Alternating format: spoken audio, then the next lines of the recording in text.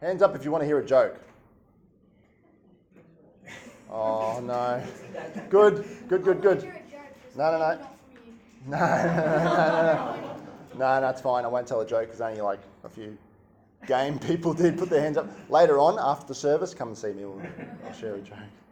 But I did want to share with you something tonight, whatever it is, this afternoon, which kind of, you know, when you pray and like you ask God for an answer or something, and you kind of have in your mind like a multiple choice list of things that you expect him to say, and then sometimes when you ask him to answer a prayer, like he might answer it with something that you don't really expect, or you kind of go, oh. Well, anyway, when I was praying, because I like to pray before I know what to preach about, and so I was talking to God about it, I was praying to God, I'm like, Lord, what do you want me to share about on the 12th of January? And somebody tonight just needs to know God loves you. I said to God, I said, that's so basic. Surely we should do something more, you know, a little bit deeper than that, you know. But no, it just wouldn't go away. I even started to do other messages. I thought maybe, no, that's not God. God wouldn't say something like that. God would say something like, you know, do a series on this and make a series on this and preach a sermon with 3 points that all start with the same letter, you know, and have a powerful PowerPoint that everyone can just be inspired and we'll all leave here jumping up and down in the air. But no, it just wouldn't happen. Somebody tonight needs to know that God loves you, all right? You don't have to start crying yet.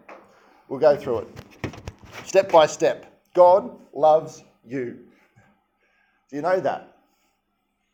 Yes. God really, really loves you, Stuart. He really, really loves you. I'm trying to hold it together. He really, really loves you. He really does. God loves you. I know, I'm probably in the midst of a lot of people. I was preaching to the choir. But just the other day, we were travelling out to Cockatoo. Cockatoo is just 20 minutes kind of that way. And Sonia and I were going out there with Naomi in the car.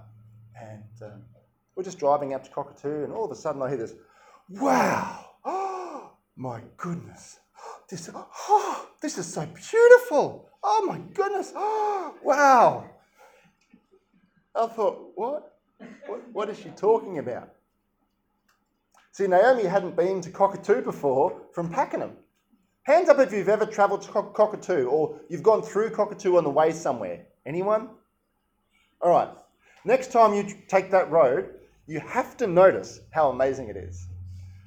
Because I travel that road, because I'm not only pastoring this church, but I'm also like 2 days or 1.5 days up at Sylvan at the Wesleyan Church up there. And so every week I'm always doing that. I could do it almost with my eyes closed. From Pakenham to Sylvan. I won't. I don't. I'm not that stupid. I look stupid, Barb, but I'm not. But probably the first time I took that road, like Naomi did the other day, I was like, wow, this is really pretty, you know? And springtime comes around and it's even more gloriously pretty. And then the further you get, even up towards Sylvan Way, and you go up through the hills, it's so gorgeous. But then if you do that every single week, backwards as well as forwards, it kind of gets a little bit, I don't know, what's the word? Boring. Ordinary. Yeah, good words, people. Yeah, boring, monotonous, ordinary, mundane, usual, normal. And, you know, as Christians, I know we forget. Like, we know it. God loves us. God so loved the world that he gave his only son. We know that God loves the world. We know that God loves us, but how often do we actually kind of appropriate God's love for me? You know, like you're me, not me. You, and you, and you, and you. When was the last time you said to yourself, God loves you? When was the last time you were amazed at the basic principles of the Christian faith? You know, a few weeks back, I remember driving along a Henry Road just over there, and there were some tourists from a country that wasn't Australia. And they were out with their cameras, right? And they parked their cars on the road. The first thing I noticed was that the cars weren't safely parked on the road.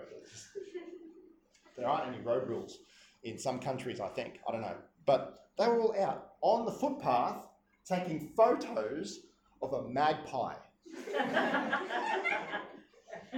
A magpie. You see, we laugh at that, us Aussies, because we think, well, it's a magpie. It's normal. It's mundane. It's ordinary. It's the usual. But for someone who's come from a foreign land where they don't have magpies, they're all like, oh, quick, handbrake, bang, magpie. What is that strange black and white bird? They're not used to it. And so they notice it. And I think sometimes we can do that in church. We just turn up to church on a Sunday or a Saturday, if there's any Seventh-day Adventists here. We get into our routines and we go, yeah, they're the usual Bible verses. God so loved the world. Yes, he loves me. Yes, he loves you. He loves our kids. And we don't swear as much. And, everything just becomes normal for us Christians. And sometimes we just need to be reminded of the wonder that a God who is absolutely perfect, that created the sun. Like, have you checked out the sun? It just sits there. Have you looked at the sun with fresh eyes? I mean, because you think that's just funny. It's the sun. It's always been there. It's normal. But have you looked at it with fresh eyes just to think that God went, and he made it, and the moon and the stars. And have you noticed the people that live in your town, that God made them as well? Look at them with fresh eyes. I remember when we lived at the Mary Valley, just for the Queenslanders in the room, we lived in the manse out the front of the Mary Valley Wesleyan Methodist Church, and it was cut into the side of a hill. And in the mornings or in the evenings, we'd be in the kitchen doing the dishes or something, looking out the window to this beautiful view. Like in the morning especially, there'd be rolling hills, and there'd be like this mist of clouds, and then there'd be a little hill over there poking up out of that. And it was just so beautiful and picturesque. I'm not a photographer, but that would be photogenic. But then, we went to bed that night, woke up, and it was there again, and it was there again the next day, and it was there again the next day. And then it wasn't until someone comes to visit our house that we think, oh, wow, it is pretty, Who's had visitors come from another country to their homes this Christmas time? Did you take them out to the tourist attractions? And you're like, oh, wow, Australia is really cool. We haven't been to these things before, we haven't experienced what our nation has. We get stuck in ordinary, we get stuck in normal. Let's get to the scriptures. Romans 8, 38 and 39. Romans 8 has to be the punchline to the whole book of Romans, I think. Romans 1 through to 7, I think, don't quote me, but correct me if I'm wrong. I think the name Holy Spirit is mentioned once from chapter 1 to chapter 7. And then when it gets to chapter 8, it says, now there's no condemnation for those who are in Christ Jesus. This is the point of what God did for us in Christ. And then he starts talking about the Holy Spirit and how we can have not just a changed heart and a changed soul, and we can be friends with God, but we can actually have a changed life as well, because God is our friend on the inside. His Holy Spirit is with us. And then Paul keeps going on, and he talks about how all things work together for the good of those who love God and are called according to his purpose. That's one of the famous verses that we all know as Christians, right? And then Paul gets to this point where he goes, wow, we are in such a great relationship with God. What can be against us? What can speak against us? Can anything harm us? Can anything stop us from experiencing God's love? Can any person stop us from experiencing God's love? That's what he's going on from verse 31 down to verse 39. But tonight I just want to focus on the last two verses of that chapter, verses 38 and 39. And I'll just read them out from the New Living Translation. Paul says, I am convinced that nothing can ever separate us from God's love. Neither death nor life, neither angels nor demons, neither our fears for today nor our worries about tomorrow. Not even the powers of hell can separate us from God's love. No power in the sky above or in the earth below.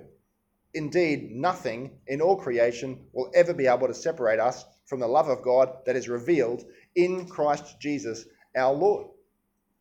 Who shall separate us from the love of Christ? What shall separate us from the love of Christ? I love Paul's word here. He says, I am convinced. Turn to the person next to you and say, I'm not convinced. I'm not convinced.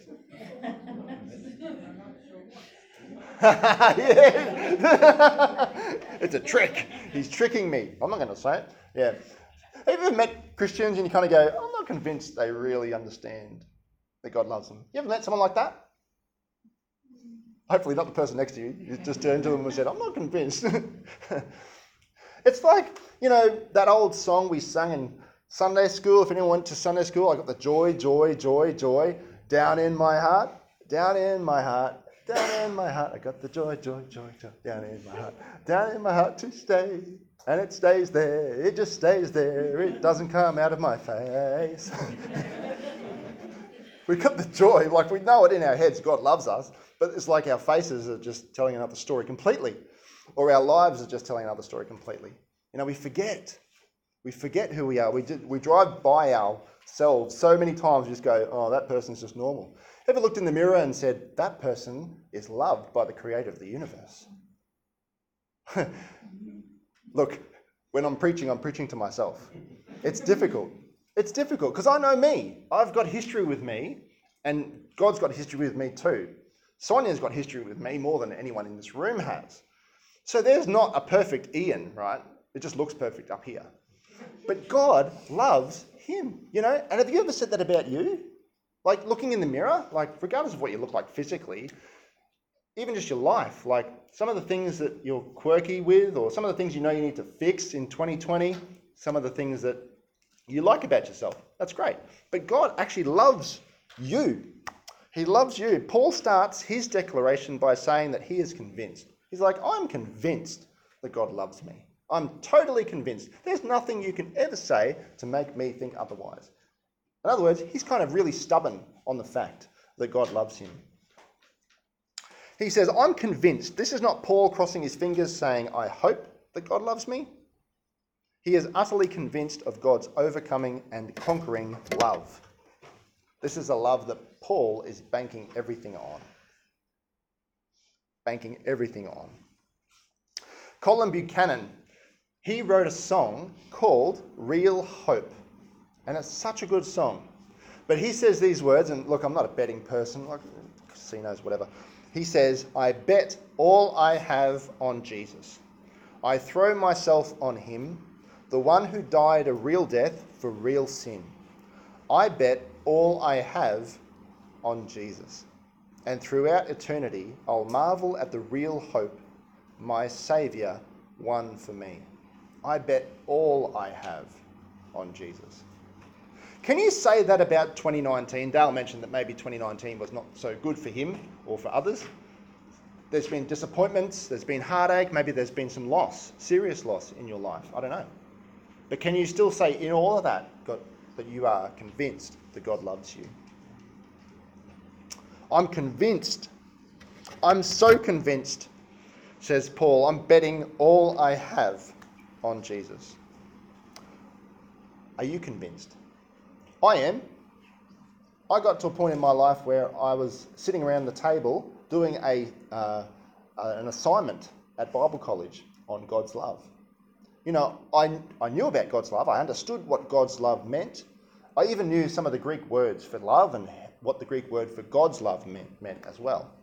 And I knew so much about God's love, but it wasn't until I was going through that actual assignment that it hit me. God loves me. It didn't matter what I did or what I didn't do. It didn't matter who I was married to or what my parents were like or what church I went to or if I went to church. God loves me. God loves me. I was convinced. And I bet everything on Jesus. Financially, emotionally, my future, my fears, my heartache, my opinions, my thoughts, my feelings, all of it, all of me. Paul's been there, the Apostle Paul. He's been there and he's done that. He's done religion. He's done trying to please God through the law. He's done a very good job, in fact. And now there is nothing getting in the way of God's love for him. It's not just an intellectual agreement of God's love for him. It's a very real experience in his heart. You know, God's love is inseverable. I don't know if that's a word, but I thought of it as I was coming up with this message. Inseverable. Is it a word? Yeah, it is tonight. You cannot sever it. It's inseverable. Paul goes on with a list of things that could be seen as roadblocks and brick walls coming between us and God's love. But he quickly rejects them all. He says, no,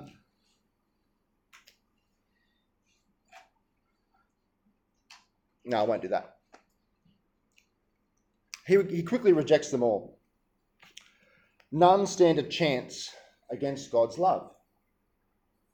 They're like candles in a hurricane of God's undeserved, unearned, inseparable, indisputable love. It's a one-way love. God's love. It's a one-way love. Tim Keller said it this way, quoting Romans 8:38 and 39. He said, "Nothing in human experience, that is, neither death nor life, nothing in human experience can separate from God's love." So you can die and still not be separated from God's love. You can live and still not be separated from God's love. He also said, nothing in the spiritual realm could separate him from God's love. That is, neither angels nor demons. Nothing in time, neither our fears for today nor our worries about tomorrow, or anything that opposes God's people, that is, not even the powers of hell, can separate us from God's love. Nothing in space can separate us from God's love, that is, from the sky above or in the earth below. Nothing in all creation, nothing can separate us from God's love.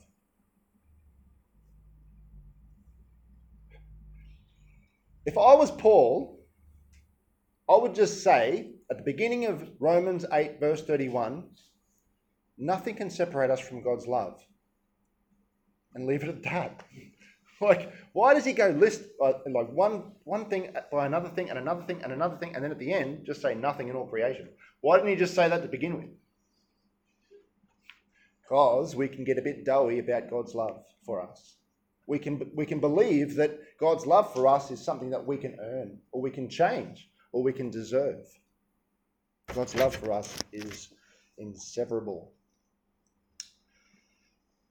Why does he love us? Because God loves us simply because of his choice.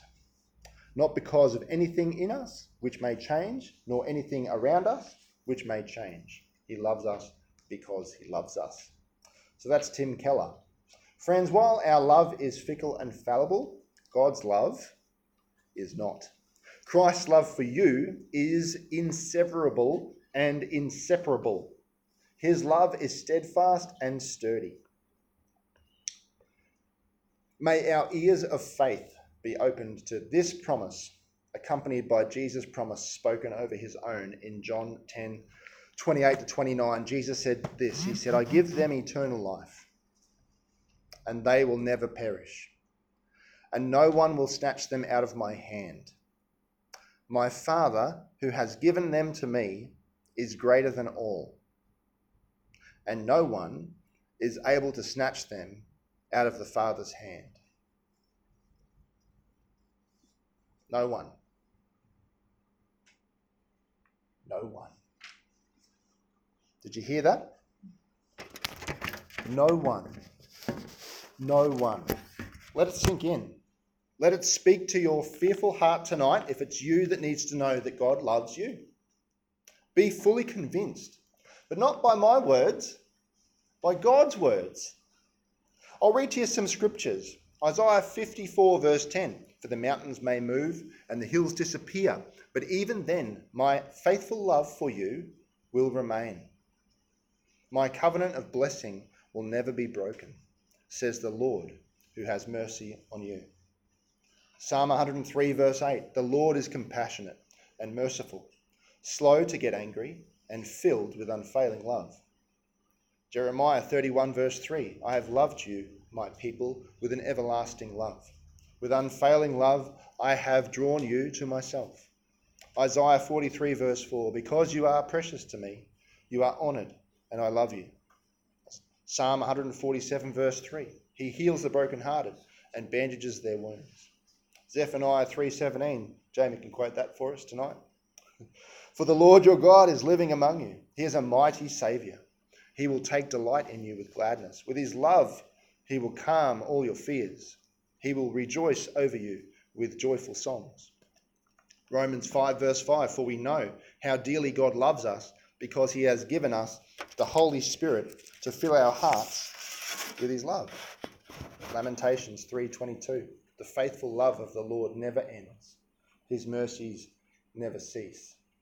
Psalm 86 verse 12 and 13. With all my heart I will praise you, O Lord my God.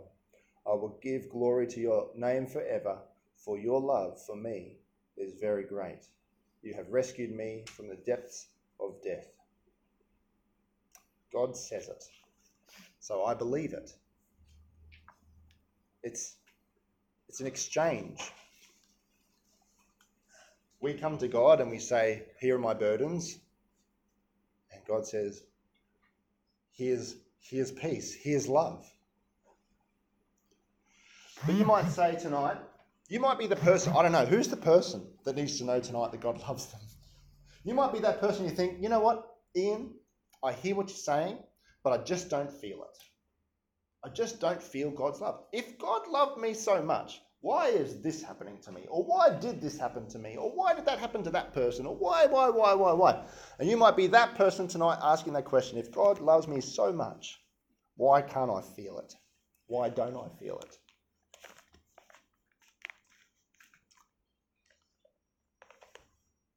Well, isn't it great that we have the Bible?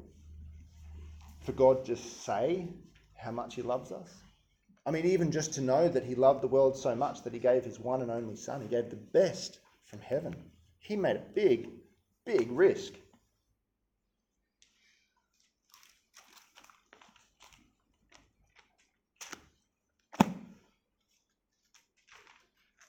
God loves you. God loves you very much. God loves you so much.